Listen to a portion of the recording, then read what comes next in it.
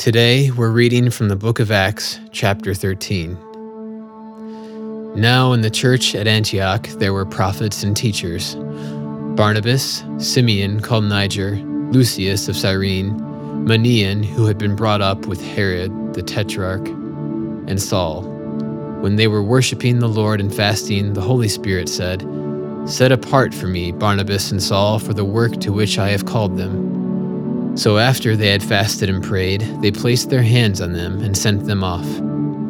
The two of them, sent on their way by the Holy Spirit, went down to Seleucia and sailed there to Cyprus. When they arrived at Salamis, they proclaimed the word of God in the Jewish synagogues. John was there as their helper. They traveled through the whole island until they came to Paphos. There they met a Jewish sorcerer and a false prophet named Bar-Jesus, who was an attendant of the proconsul Sergius Paulus. The proconsul, an intelligent man, sent for Barnabas and Saul because he wanted to hear the word of God. But Elymas the sorcerer, for that is what his name means, opposed them and tried to turn the proconsul from the faith. Then Saul, who was also called Paul, filled with the Holy Spirit, looked straight at Elymas and said, "You are a child of the devil and an enemy of everything that is right. You are full of all kinds of deceit and trickery. Will you never stop perverting the right ways of the Lord? Now the hand of the Lord is against you. You are going to be blind for a time, not even able to see the light of the sun." Immediately mist and darkness came over him, and he groped about, seeking someone to lead him by the hand.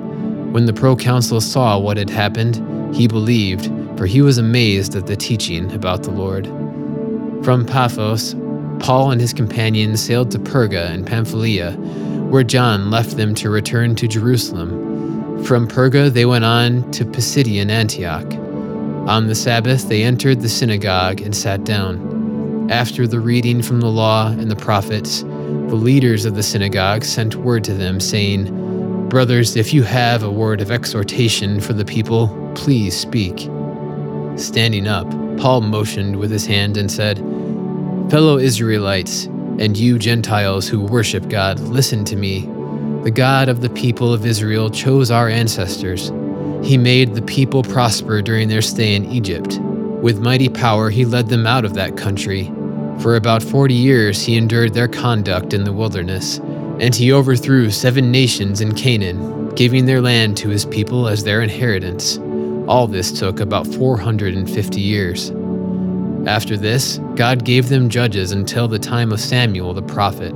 Then the people asked for a king, and he gave them Saul, son of Kish, of the tribe of Benjamin, who ruled 40 years. After removing Saul, he made David their king. God testified concerning him, "I have found David, son of Jesse, a man after my own heart. He will do everything I want him to do." From this man's descendants, God has brought to Israel the Savior Jesus, as he promised. Before the coming of Jesus, John preached repentance and baptism to all the people of Israel.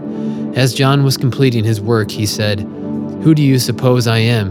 I am not the one you are looking for, but there is one coming after me, whose sandals I am not worthy to untie."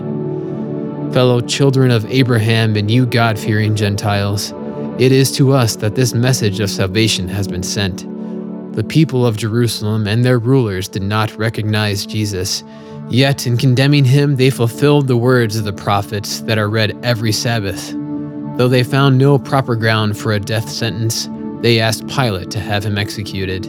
When they had carried out all that was written about him, they took him down from the cross and laid him in a tomb. But God raised him from the dead, and for many days he was seen by those who had traveled with him from Galilee to Jerusalem. They are now his witnesses to our people. We tell you the good news. What God promised our ancestors, he has fulfilled for us, their children, by raising up Jesus. As it is written in the 2nd Psalm, "You are my son, today I have become your father." God raised him from the dead so that he will never be subject to decay. As God has said, "I will give you the holy and sure blessings promised to David." So it is also stated elsewhere, "You will not let your Holy One see decay." Now when David had served God's purpose in his own generation, he fell asleep. He was buried with his ancestors, and his body decayed. But the one whom God raised from the dead did not see decay. Therefore, my friends, I want you to know that through Jesus the forgiveness of sins is proclaimed to you. Through him, everyone who believes is set free from every sin, a justification you were not able to obtain under the law of Moses.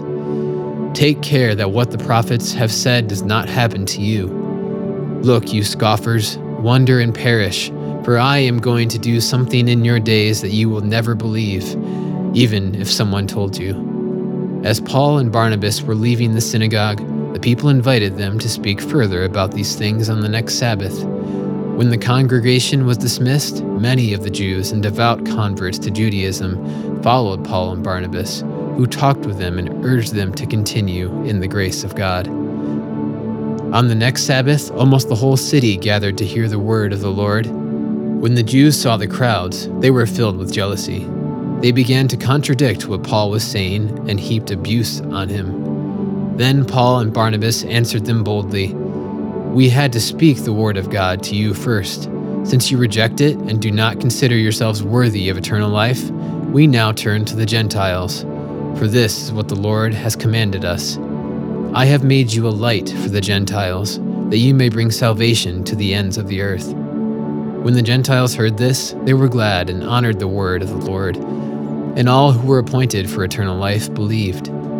The word of the Lord spread through the whole region, but the Jewish leaders incited the God-fearing women of high standing and leading men of the city. They stirred up persecution against Paul and Barnabas and expelled them from their region. So they shook the dust off their feet as a warning to them and went to Iconium. And the disciples were filled with joy and with the Holy Spirit.